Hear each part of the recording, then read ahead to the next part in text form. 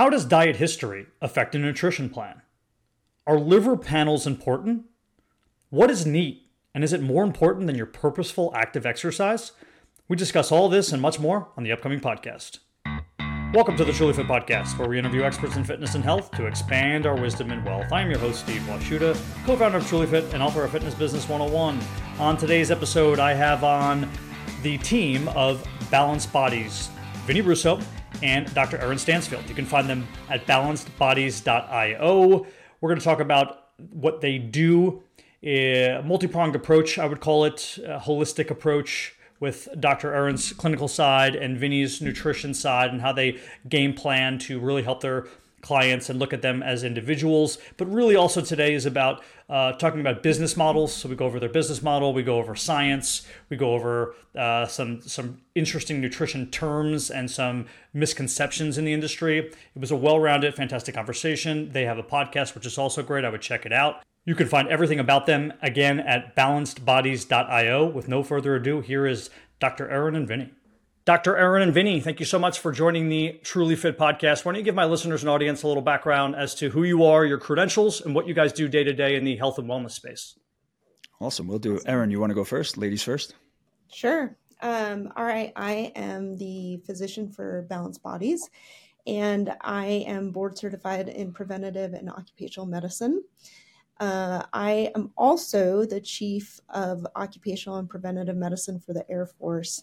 Balanced Bodies was a passion project for me. It's something I love to do because I'm able to spend time with my clients. As far as residency goes, I did residency in various states, from Seattle to Boston. I was at Harvard.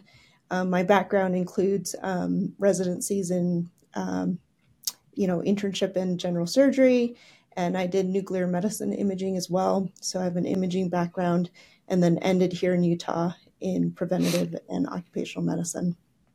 And I have been practicing medicine for almost 20 years now, and I love it. Yeah. So I am the co-owner of Balanced Bodies as the head nutrition coach, and also the co-owner and director of nutrition of Balanced Bodies Corporate Wellness, which is going to start in 2024, where, we're going to provide a top tier service to corporations to help them improve the health and productivity of their employees. I have a master's in applied clinical nutrition, a bunch of certifications, just to name a few: Precision Nutrition, NCI, Nutrition Dynamic, NFPT, Dominate. I am a pro physique competitor as well.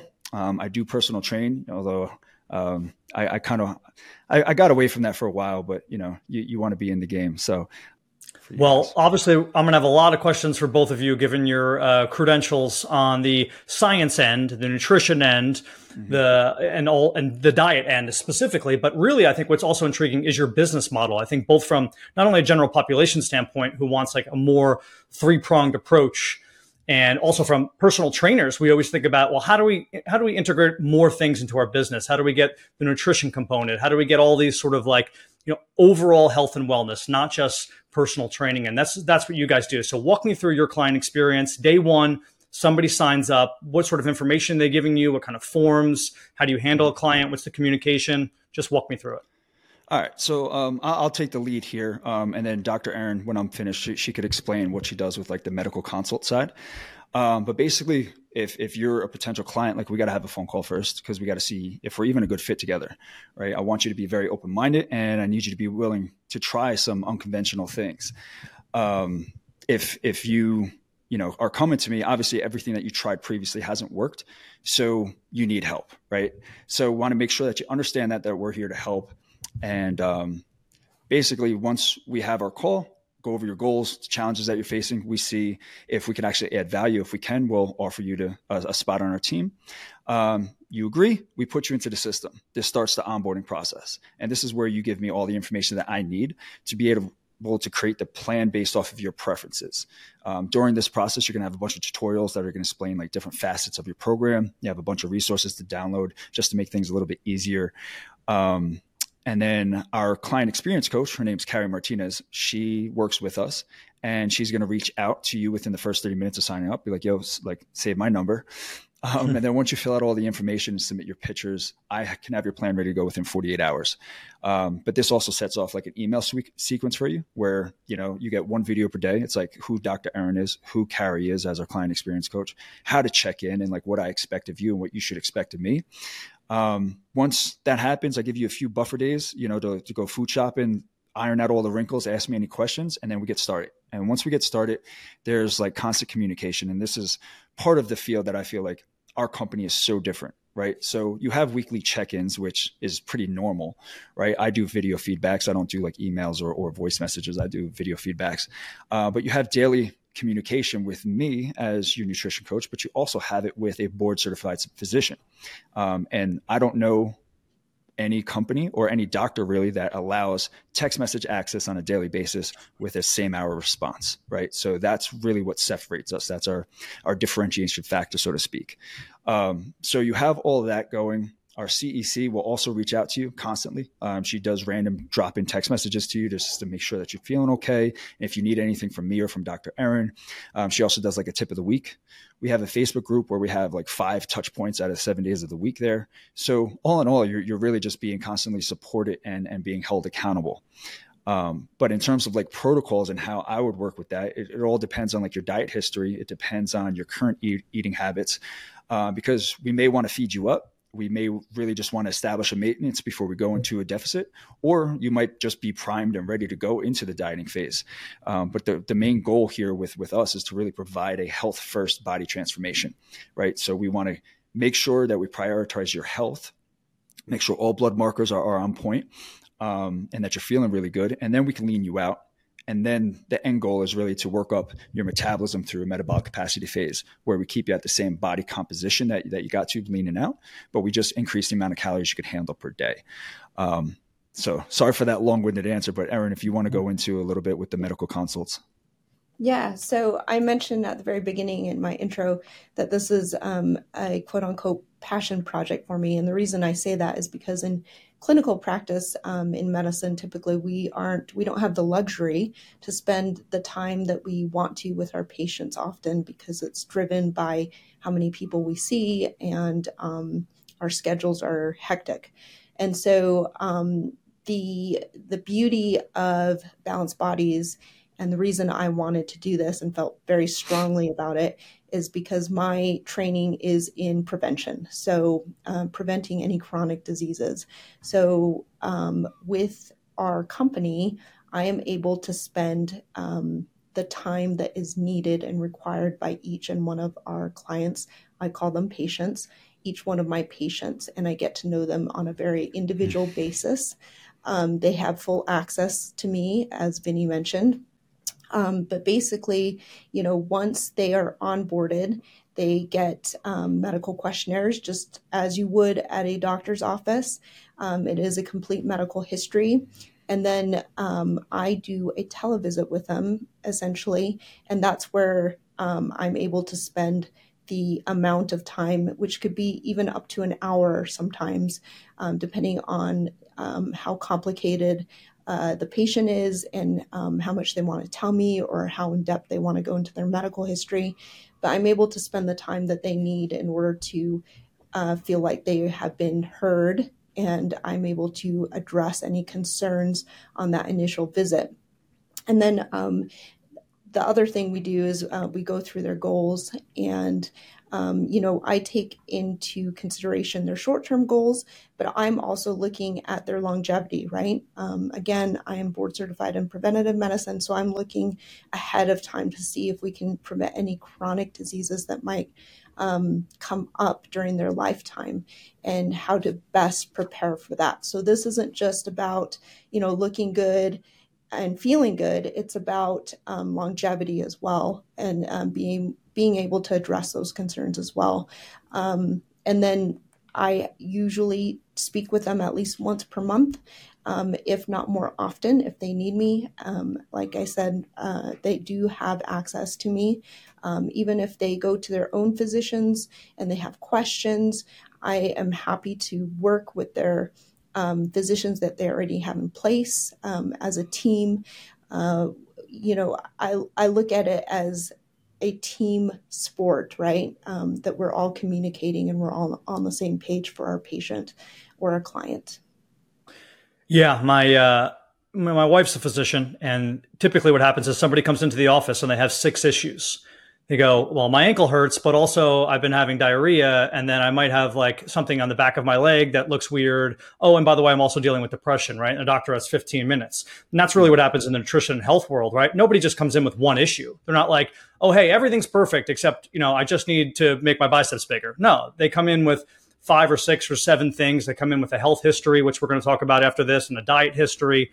So it's complicated and you need time. And then in addition to that, people need the confidence to make the right decisions. If let's say I'm out to eat and I look over the menu and I'm between 2 things, and if I can text Vinny and say, hey, should I eat this or should I eat this? That takes a lot off my shoulders, knowing that I have, somebody who's there to be able to say, oh, actually, don't worry about either of them. They're both fine. Or, hey, I would stick with this given our diet plan, and give them a little bit of guidance.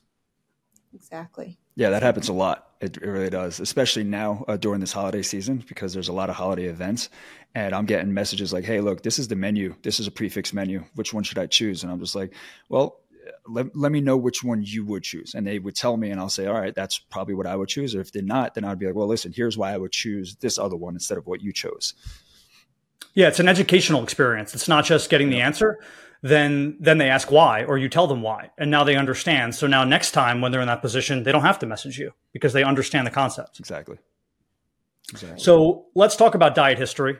Now that we went over that, what exactly do you consider diet history, and why does it matter? So to give you an example, if there's 2 people, if there's Steve and what looks to be Steve's twin, and we have the same metrics, we both weigh 180 pounds, we're both 38 years old, but we've maybe had a completely different diet history insofar as like maybe one of us at some point weighed a lot more.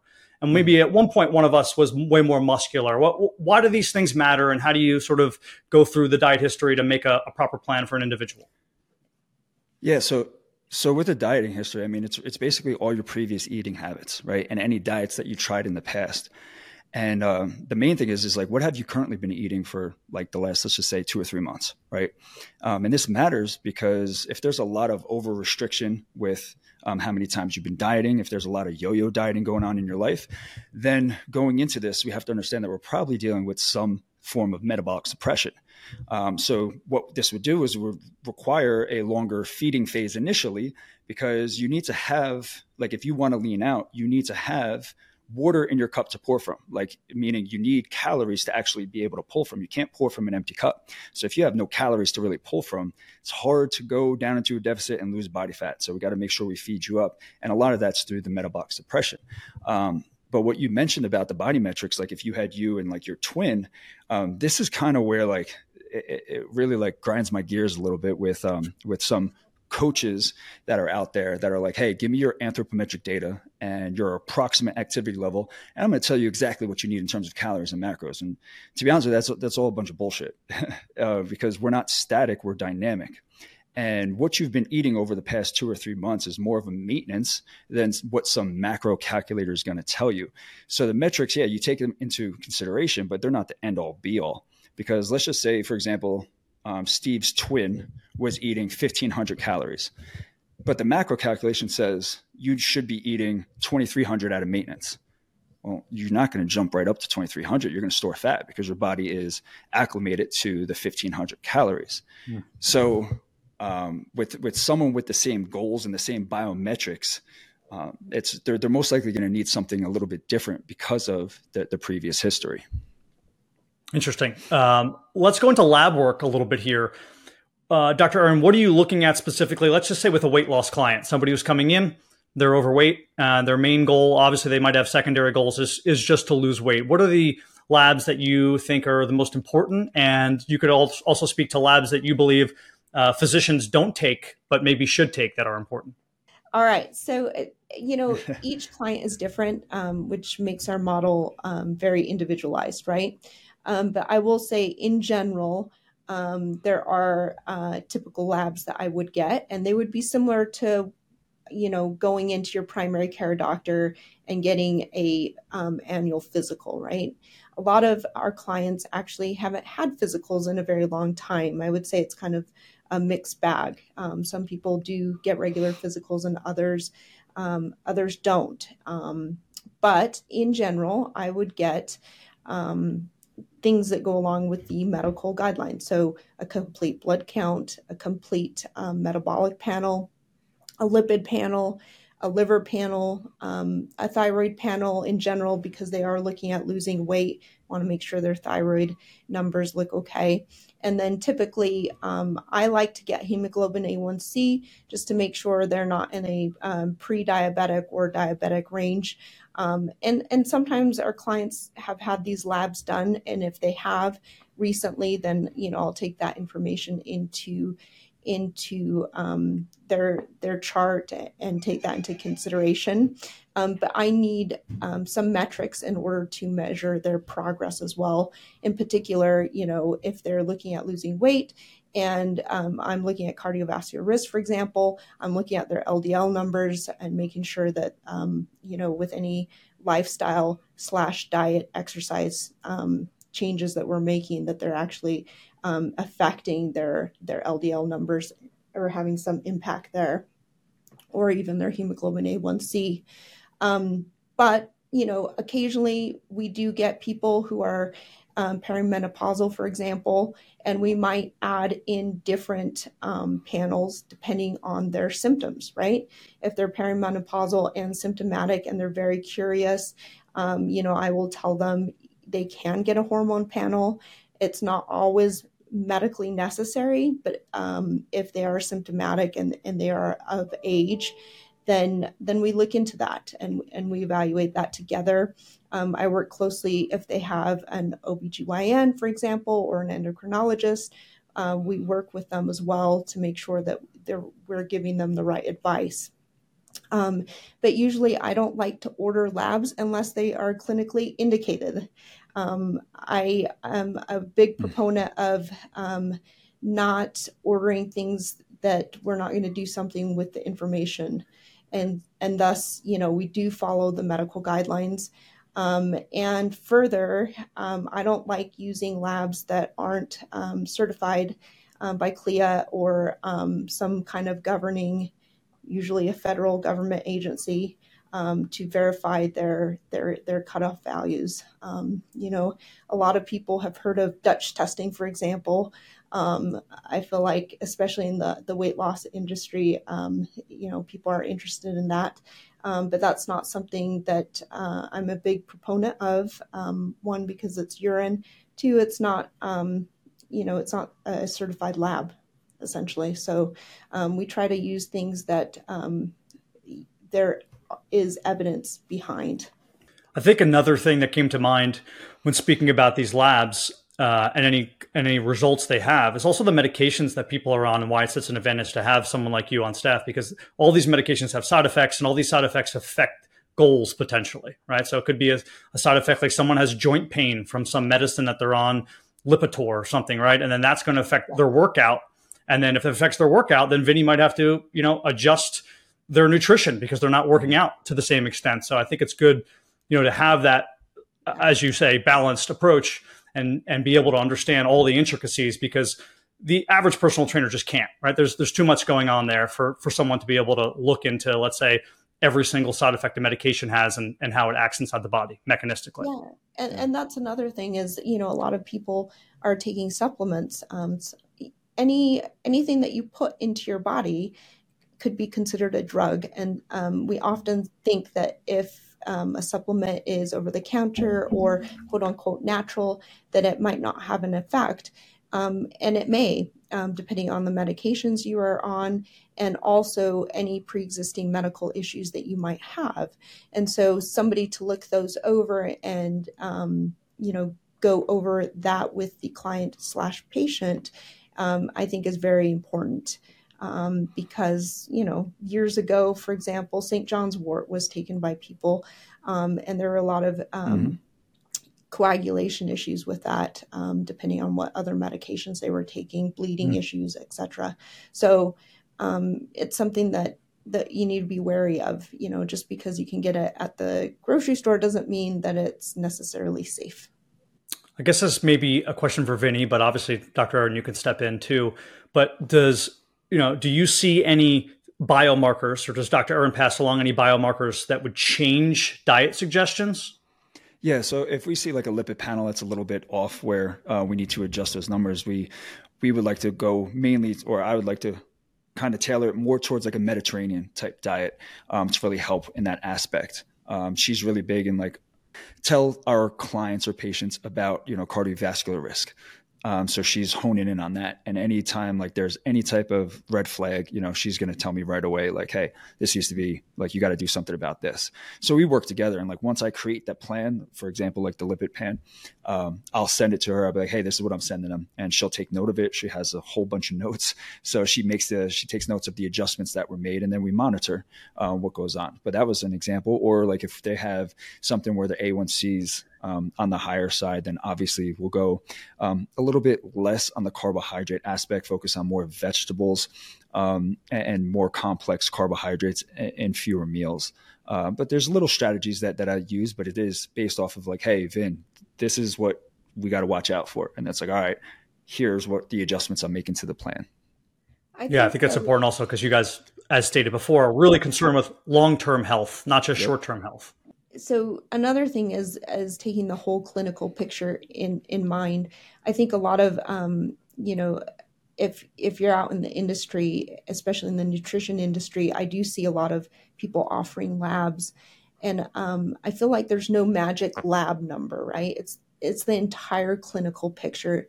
We're looking at a patient who has a medical history, and it's not just about their lab numbers. That is one piece of the clinical picture, but it is not the entire picture. And so having, Vinny and I work together, we see the entire picture because he's able to take into account what their nutrition is. And I'm able to look at not only just their labs, but also their medical history, their medical issues, their struggles that they've had medically in order to be more efficient in family history too, addressing those. Yeah. I mean, I've seen people, clients of mine who have like testosterone at 250 or 300 and they feel great. And then others that have it at 700 and they feel terrible. And maybe it's a receptor thing. Maybe it's all the other things going on, but you can't just look at a snapshot and assume that someone feels good and doesn't have an issue. Exactly. What about liver enzymes, liver panels? I don't know much about them. I take them myself personally, but I don't look at my clients. Are they important, or do they change program based upon results? Yeah, so it depends on the particular patient, but what we're seeing more and more with the obesity rates climbing, especially in the United States, is non-alcoholic fatty liver disease, right? And that can affect one liver and can cause cirrhosis long term if it is not addressed at some point. And also the other thing we see is people having issues with alcohol intake, right? It is the second leading cause of cirrhosis after hepatitis. So there are, these are two common things that happen in the general population and something to be aware of. Now, is it used as a screening test? Not typically, but we typically get them on our clients because we do have a subset of clients that are coming to us because they want to lose weight. And so they might be at risk for non-alcoholic fatty liver disease, for example. And that needs to be addressed and treated appropriately. And obviously, if it's, if their liver numbers are high, then we get them off to a specialist. There are a lot of acronyms in the fitness and health industry. Most personal trainers and even maybe most general population now kind of knows what BMR is. But as far as EAT and NEAT and TEF, I don't think they understand exactly what that is. Can you kind of walk us through that, Vinny? And then is this all we need once we know these things? Is that the key to weight loss? Well, the BMR, your basal metabolic rate, a lot of people know who that is, especially your viewers watching your podcast or listening to your podcast. But NEAT is non-exercise activity thermogenesis. And this is really like unintentional movement that you do throughout the day. TEF is the thermic effect of food. So how much energy does it take to break down that specific food item? And we could go through the macros there. And then EAT is exercise activity thermogenesis. And that's really just intentional movement or intentional exercise and how many calories you burn. When you look at it, you want to use what we know about them to our advantage. So for example, the most profound effect on caloric expenditure comes from BMR, right? BMR, it's hard to really manipulate that unless, you're going into suppression or a surplus, which over time can change it, but it's going to be within a range. It's not going to be a significant change. So then you go to the next one, right? So if we're doing hierarchy, it's like the BMR has the most profound effect. Then it's going to be NEAT, which is your non-exercise activity thermogenesis. And then it's actually thermic effect of food. And then comes exercise. So what you want to do is you want to focus on the areas that will have the most impact on your caloric expenditure if you're looking to lose weight. So for example, if you were looking at the thermic effect of food, well, we want to stick with a higher protein, right? So you're going to check that off. If we're looking at NEAT, you want to keep your body moving. So maybe, you'll notice like as you lean out and as you go into a deficit, your body will start to move a little bit less because you're fueling it less. And so you'll notice like sometimes you're fidgeting. If you see me now, like my legs are shaking this entire time, right? But if I'm in a deficit and I'm in competition prep, I'm not doing that, man. I'm just chilling. I'm probably falling asleep. So you want to make a conscious movement of that, right? A conscious effort to be like, hey, let me just get a little bit more moving around. And now it becomes intentional, but that will have a huge effect on basically your success with the dieting phase. When it comes to exercise, I would say you need to put forth an intentional effort with good intensity here, but you don't want to use exercise as your like go-to for burning calories because it's really not that efficient at all.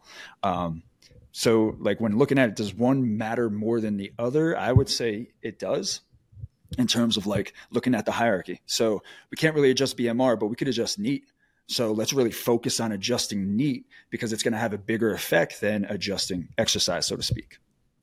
Yeah, it's really interesting. I have a bunch of questions to come from that. The first one is personal trainers are taught that BMR is like 11 times your body weight in calories. So if you're 200 pounds, it's 2,200 calories. Is that right? Or is it just, that's not it? It's a roundabout. It's the same like with any other equation. You could go on the Harris-Benedict equation. What is it? The Myth-St. George. But yeah, I've heard that. I've heard if you want to go into a surplus, times it by 13. If you want to go into a deficit, times it by 10. And it's like, it's different because it's like, what are you eating? Like, what have you been eating? Because that's going to adjust, your maintenance level. So, yeah, I mean, I think a good way to get a BMR, going to get a DEXA scan and then getting your BMR reading at a clinic like that would be a good idea to do. I'm going to answer for you, and you tell me if this answer is right and how you would change it. The reason why you can't replace NEAT with more EAT is because probably you're going to end up pushing it too much on one end of the scale. You're going to burn too many calories. Maybe it's harder to keep on muscle. The reason why NEAT is so important is because of the fact that you're burning these calories, but not doing it where you're putting yourself into too much of a deficit. Yeah, I would say you're pretty spot on there. I mean, when you look at NEAT, like it's a low barrier entry into, being able to increase caloric expenditure because it's not really taking that much from you. It's not like if you're doing a HIIT session for 15 minutes, you're going to be completely dead after if you do it the right way, compared to if you increase your NEAT over a day period. Let's just say you increase your steps from, going from 8,000 to 11,000. That's a significant amount. You're going to see results from that, but it's not going to be as hard to do. And you're not going to be like, oh man, like I don't want to go for a 10-minute walk compared to I don't want to do these 15 minutes, these 15 rounds of HIIT. So I think you have a very valid point there. But I think NEAT overall, I just think that because it's so unintentional where exercise is, I just think that there's so much emphasis put on the exercise aspect with like, all right, well, I ate crazy on Thanksgiving. So tomorrow morning, I'm going to do a crazy amount of cardio. Why are you going to punish yourself doing that? Like you could have made mindful decisions, but you're going to use exercise thinking it's going to burn so much. It's like these fitness trackers. Like Yeah. It's not accurate. Like, stop looking at it. Like, use it as a consistent error, right? And just a gauge. Don't put so much emphasis on trying to use exercise to burn calories. When you do exercise, like if you're doing cardio, do it for your cardiovascular health. If you're doing weight training, do it to build muscle. Don't do it going in there like, I need to burn calories. No, don't do it. Use your diet to burn the calories. Use your non-exercise activity thermogenesis to help you burn the calories. I wonder if you guys have this too. Whenever I have clients who come back from vacation, they always tell me they lost weight. And they're so surprised because they didn't work out. They're like, I was on vacation for 7 days. I lost weight, being like weight loss is their goal. And they're like, I can't believe it, right? I was eating whatever I wanted, whatever. And you ask them what they did. And basically like all they did the whole vacation is move, right? Yeah. So as opposed to like, maybe they're an accountant and they sit at a desk all day. It's like, oh, what'd you do on vacation? It's like, oh, well, first I went on a tour of, the Acropolis. And then I walked up this mountain and then I went here and then we went to this restaurant and we went to this downtown. I'm like, yeah, you walked for 7 straight days. Like, that's why you lost weight. Like you're usually sitting down at a desk, but they don't attribute that. They're like, yeah, but I didn't work out. I'm like, well, you did in a sense. Yeah. And reducing stress too. But when we went to Italy, it was like, I ate and drank wine almost every day. Like, whatever, I'm in Italy, I'm going to do it. And I came back lighter. Now, I didn't work out either. So maybe there was like a little bit of glycogen gone, maybe a little bit of loss of muscle, maybe because it was 14 days, nothing significant, but like you expected what you ate and what you drank should have amounted to a surplus. But we walked everywhere. So, and that was the key. It was just moving. Like, you look at these blue zones, right? These blue zones are filled with people who just walk everywhere, right? It's huge in terms of overall health and sustainability with attaining results through a dieting phase. Yeah. Not to mention, I think Dr. Irwin was just hitting on it, sort of the mental health aspect and just being out in the sun, which most people aren't on a day-to-day basis. Let's go over some fun, repeated things that clients say in the industry all the time. I'm going to pretend that I'm one of your clients because I'm sure this happens to you on a day-to-day basis. And I just opened up TikTok. And now of course, whatever they say on TikTok is true. And I come to you guys and I say, well, Vinny, you have me doing cardio. I thought cardio was bad. How do you respond to that? I'm going to say, well, can you explain why cardio is bad? Because they said it on TikTok. Oh, okay. Well, did they explain it to you? They said because you can't build any muscle if you do cardio. Okay. Well, once again, cardio, you're not going to burn crazy amounts of calories, number one. Number two, unless you're doing marathons and stuff like that. But I'm going to say cardio is not bad. Cardio is actually really, really beneficial for cardiovascular reasons. Now, an extensive amount is going to sooner or later be bad for you. Yes. Because you're going to adapt to it. And the only way to respond is to do more and more and more. Then you're one of those people, those ex-bikini competitors that come to us and is like, hey, I'm doing 2 hours of cardio and can't lose weight. And I'm like, well, yeah, we're going to take that down. Right. There shouldn't be so much emphasis put on, cardio to lose body fat. And I think it's just a tool and it's not a necessity, but it's not bad for you. Like I said, it has amazing cardiovascular benefits. And I think Erin might be able to touch a little bit more on that as well. Yeah, I agree 100%, right? It does help with heart health, something that we don't often can see visually, right? When we look in the mirror, except for potentially if there's some weight loss with that. But I think the dose is the poison, right? So too much is too bad. You have to have a balance, you do have to get some cardio in, but you don't want to go to the extreme either. Your body does get accustomed to, running long distances. And so it's good to switch it up. And I think from a mentality perspective, it's for some people, it's a stress reliever. I started running in medical school because it relieved a lot of stress. So there are multiple facets of benefits, not only just for cardiovascular health, but also for mental well-being. Someone who absolutely loves like Dr. Erin loves cardio, and I don't. So we're two completely ends of the spectrum here, and she's telling you like too much is not good. So yeah. I'll add a third component here that wasn't mentioned. There's like a cognitive benefit too. For everyone's different, but if I lift as opposed to just do cardio, I feel more cognitively firing when I do cardio. So for me, cardio is just kickboxing. But when I kickbox, when I'm done with it, I feel like my mind is sharper for whatever reason. I don't know exactly the mechanistic reason why, but there is could be dopamine, could be some other thing. But I do feel like my mind is sharper.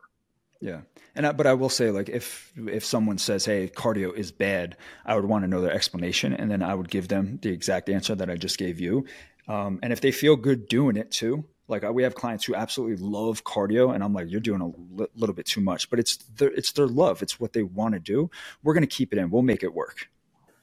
Girls have to lift heavy. That's what I read on TikTok. Is that true? Aaron, go get after this one. I love this question. Mostly because I'm a female. I really hate that there's a sex distinction. I think everyone should lift heavy, right? Or as much as you can, as much as your capacity allows, if you are injury free. I think from a medical perspective, resistance training is so very important. It helps in longevity.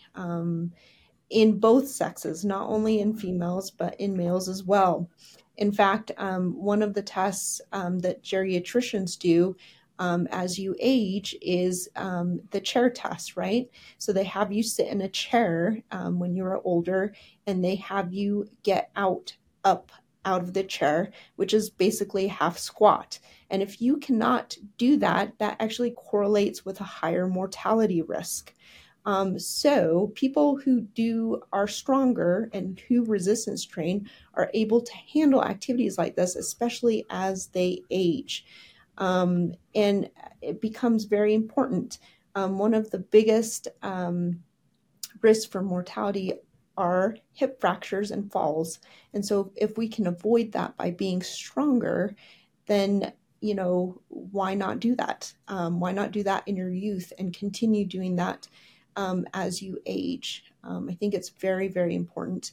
I thank goodness had a trainer early on who told me that it didn't matter if I was a female, that I needed to lift to my full capacity. And that's what I did. And that's how I trained ever since.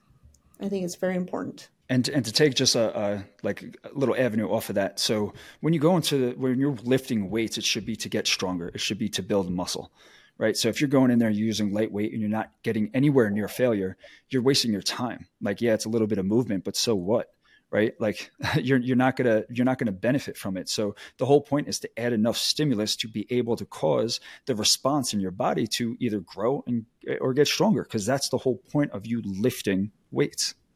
Totally. And just to add to those points for anyone who, might be confused, Dr. Aaron used the term capacity. Vinny used the term, lifting towards failure. It doesn't mean you have to go into the gym and do sets of 2 and 3, right? So if Vinny normally chest presses 80-pound dumbbells, but he feels like grabbing 50s and doing double the amount of reps and slowing down the negative repetition, the eccentric, and really wearing his muscles out through time under tension, he could still do the right things to become stronger, right? You don't always have to do low reps, but you do need to challenge your muscles so that you wear them out so that they grow back stronger. Yeah, that's a perfect example, because when people go away on vacations or they're staying at a hotel, you might have a hotel gym, but they have like light dumbbells. They're not going to go up to hundreds or whatever, right? They might go up to maximum 50s. And if you're a man who trains a lot, you could still get a hell of a workout with that, as long as you bring that rep range too close to failure, right? And like you said, you can add techniques in there, drop sets, rest pause sets. You could do slow eccentrics, or 4 seconds down, 4 seconds up, like really, really slow, concentrated reps, and still get there. So yeah, I think that was a great point. 1 gram of protein per pound of body weight. That apparently is the key number for everybody. I read it on TikTok. Tell me why that's right or wrong. I would say you're wrong there. It's funny because last month I like going into TikTok and going onto the lives for the people that are like, give me your body statistics and I'll give you your calories. And this guy, he had one person say, hey, like, I'm a 300-pound male, I have this, that, and he was like, yeah, you're going to have 300 grams of protein. You're going to do, and I'm like, whoa. I'm like, this guy seems to be a little bit on the obese side. You're going to give him 300 grams of protein. You don't even know how much he was eating previously. So why is he going to jump right up to 300 grams of protein? Like, you shouldn't, like, it's not based off of the 1 pound per weight, like per gram. It shouldn't be that, because if you have someone who is 180 pounds and they normally are eating, let's just say 100 grams of protein per day. You're not going to bump them up to 180. There's going to be a lot of digestion issues. There's going to be a lot of GI distress there to try to break down that. The body's not used to it. So you could work them up over time to get to there. But if they're not eating that amount, there's no way like to do that. And to be honest with you, I eat more protein than my 1 gram per pound. I'm 205 pounds. I eat about 230 grams of protein. I just like protein. So I think that's just a number that is thrown out there. It's a rule of thumb for people who maybe are just starting off, and it's a good way to get them to eat more protein, especially if they're on the heavier side. So, but I wouldn't take it for it to be written in stone. Don't eat after 6 p.m. Either one of you can take this. This is an arbitrary number. So I like to look at it as like, listen, if you're eating 2,000 calories before 10 p.m. or you're eating 2,000 calories before 7 p.m., it's 2,000 calories. I like to eat right before I go to bed so I don't wake up hungry. It helps me sleep a little bit better. Some people get, issues eating right before bed. Some people really feel better stopping before 6, whatever. It's not a rule. It shouldn't be a rule. It's an arbitrary number that someone threw out there to say you're less active, so you're going to store all of that. If you eat 2,000 calories for the day, whether that's before 10 p.m. or 4 p.m., you like literally it's 2,000 calories for the 24 hours. So Erin, I don't know if you want to touch on that. I think looking at sleep quality, depending on if you don't have acid reflux or anything like that, again, clinical picture comes into mind here. But sometimes if you don't eat dinner or if you don't eat later, that can affect sleep quality, which actually can affect multiple factors. And one of them can be your efficiency in weight loss, right? So I think making rules, hard and fast rules like this, usually are terrible. Each person is different, and you need to look at the whole picture. There's always the clients that just turned 40 or are over 40 and they go, hey man, it's different now. You don't understand. I'm over 40. There's no way I can lose weight. How do you respond? I love this question. Erin, go ahead. You're over 40. Go get this. So I can speak personally, and also I can speak to what I've seen in my clinical experience. So a lot of people, in particular females, will complain about perimenopause or menopause. And there are hormone changes as we age.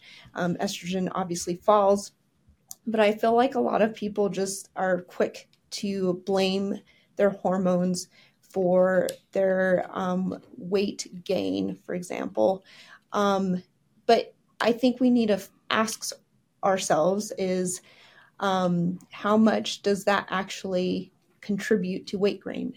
How much does that fall in estrogen contribute? And, looking at studies, for example, in a 2005 Cochrane review, they found that these falls in estrogen really didn't affect a woman's weight. And I also find it interesting from an observational standpoint that women who experience early ovarian failure don't seem to have a different weight problem as compared to their age-matched controls. In the Women's Health Initiative, they found that women may experience some body composition changes, but the weight gained was very, very modest. So it was maybe 2 to 4 pounds. I think the important part is to continue to be active and to resistance train. Again, for not only your body composition currently, but for longevity reasons, right? To continue to stay active for cardiovascular health and also for strength as you age. And I think blaming your age is a poor scapegoat for that. Yeah, I like to go at it with like saying your priorities shift. So when you're in your 20s, you're in college, like your main priority is vanity, right? You're training to look good. And you could get away with stuff because you're extremely active and you're trying to be that way. When you get older, you start getting a family, you get a career. It's like those priorities shift and you're spending less mental energy and you're spending less time actually focusing on your body composition than you did in your 20s. So it's not so much that you got older. I just feel like over time, your priorities shift. So like Dr. Erin said, stay active. like keep it going. Like don't slow it down. And if you realize that you did slow it down, get it back up. My pro card in bikini competitions at 40. So, it can be done. You can stay active and you can have that body composition that you desire. And it's a great point too, Vinny, that you made before that, saying, are you really analyzing what your life has been like the last 5 years? Yeah, maybe you're, 41 now and you think that's the reason, but really it's because you sit down all day long and you don't do much and you have a glass of wine every night and you're just blaming it on age. Yeah, maybe you could also do that at 21 and recover faster. No one's denying that. But that means you need to work a little bit harder as you get older. Yeah. It doesn't mean it can't be done. It just means you need to be a little bit more conscious of what you eat and how you train, hence the reason you hire professionals to help you out. Exactly. What about people who are obsessed with the daily metrics? They're always looking at their steps, the 10K steps. They have really a tough time not stepping on the scale every morning, even though they know they shouldn't be doing that. How do you help clients get off of this path? And do you handle those metrics? Do you make sure that they don't do it as much? Do you cold turkey rip them from them? How do you deal with people who are obsessed with these things? I want you to weigh yourself every day. And the reason why is like a lot of people that come to me are afraid of the scale. So I want to bring it to their attention, to their forefront and say, look, we're going to watch the fluctuations throughout the week. So then you could just start to appreciate those fluctuations throughout the week. I want you to track this all the time because I want you to see how unique your body is. It's not linear. When we lose weight, it's going to fluctuate. But if it's going to fluctuate, it's going to go down over time, but just not in a linear fashion, right? And I want you to appreciate that, especially with women when they get their menstrual cycle. Well, if you're taking that data down, you could see how many days beforehand you actually hold some weight and how long it takes for it to dissipate. So I love that initial stuff. So with people who are afraid, I make sure they do it. If people like doing it, great, cool. We're going to have the data. But if we're getting away from that, right? Like for me, it makes me feel very comfortable to track food, to look at my step count for the day, see how active I was. I'm more lenient now, thanks to Dr. Aaron. But I would say if someone's really doing that, we need to get to the point to where it becomes a habit that we're hitting that stuff all the time. So then you could spend less time worrying about whether you're doing it or not. So for example, with your scale weight, if you're like, I don't want to weigh myself every day, but I'm so obsessed over it. All right. Well, do you know what you're eating on a day-to-day basis? Yeah. Okay, cool. So do you think like if you stay consistent in an isocaloric diet that you're going to drop or gain significantly? No. Okay. So then weigh yourself, once or twice per week if you want, or maybe you want to skip every other week. That's fine. And I guarantee you're going to be right around where you are if you're managing your diet. So I think, like I said, it's a catch-22 because you get the obsessiveness. Me personally, I can appreciate this obsessiveness. So I'm like looking at it from that perspective. Dr. Aaron can touch on it from the other perspective. But I also think like in order for you to go off, it's like intuitive eating. You don't really intuitive eat. Like you can't just diet down on intuitive eating. Intuitive eating got you to where you are, but you got to know food awareness. You got to know how to structure a plan. You got to know this stuff first. And then you could go intuitively eat. It's the same thing with this. Like you got to know what you're doing on a day-to-day basis. And then you could let the reins loose and then you could go off and not have to track everything so diligently because you're already doing it. For me personally, I'm a big proponent of balance. Coming as a competitor myself, I feel like we've all gone through this obsessiveness of measuring everything out, counting how many steps, did you get your workouts in? Did I, how many reps did I get? What weight was it at? And you begin to obsess. And I feel like have a natural inclination to obsess, and some competitors do as well. And so my goal is more of that balance, because I think that can affect your happiness over time, right? So I think it is good. Data is always good, especially at the beginning. But once you learn those foundational habits, then obsessing becomes less of an issue where you can get a feel for that.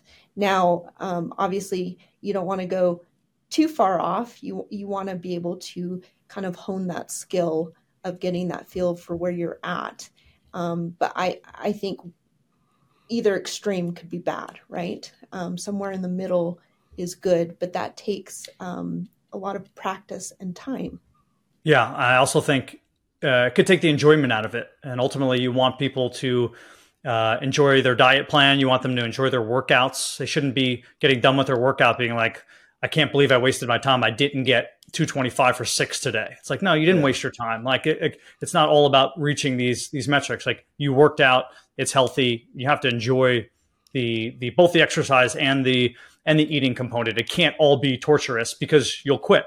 Yeah, but that's also taking the client's preferences into account, right? Like being able to understand what they like, what they don't like, what they can handle, their daily life, like what's their schedule like. You can't schedule someone to do like an hour workout if they only got a half an hour to get it in the morning before they got to get their kids ready for school, you know? So taking that into account is key. So glad you said that. Yeah, I find that a lot. I have clients who ask me all the time, like, hey, what's the best time of day to work out? It's like, well, are you trying to get out of the workout?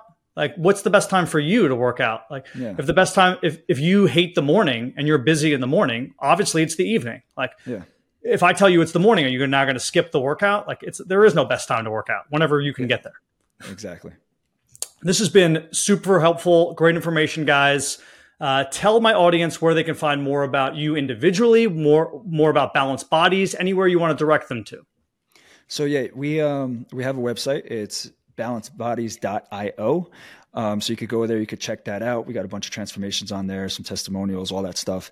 Our Instagram is our main form of content. So that's Vinny Russo _Balanced Bodies, and that's Dr. Aaron _Balanced Bodies.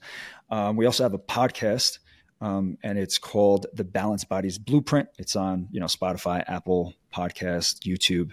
So you can find that stuff there. But we're always looking to answer questions.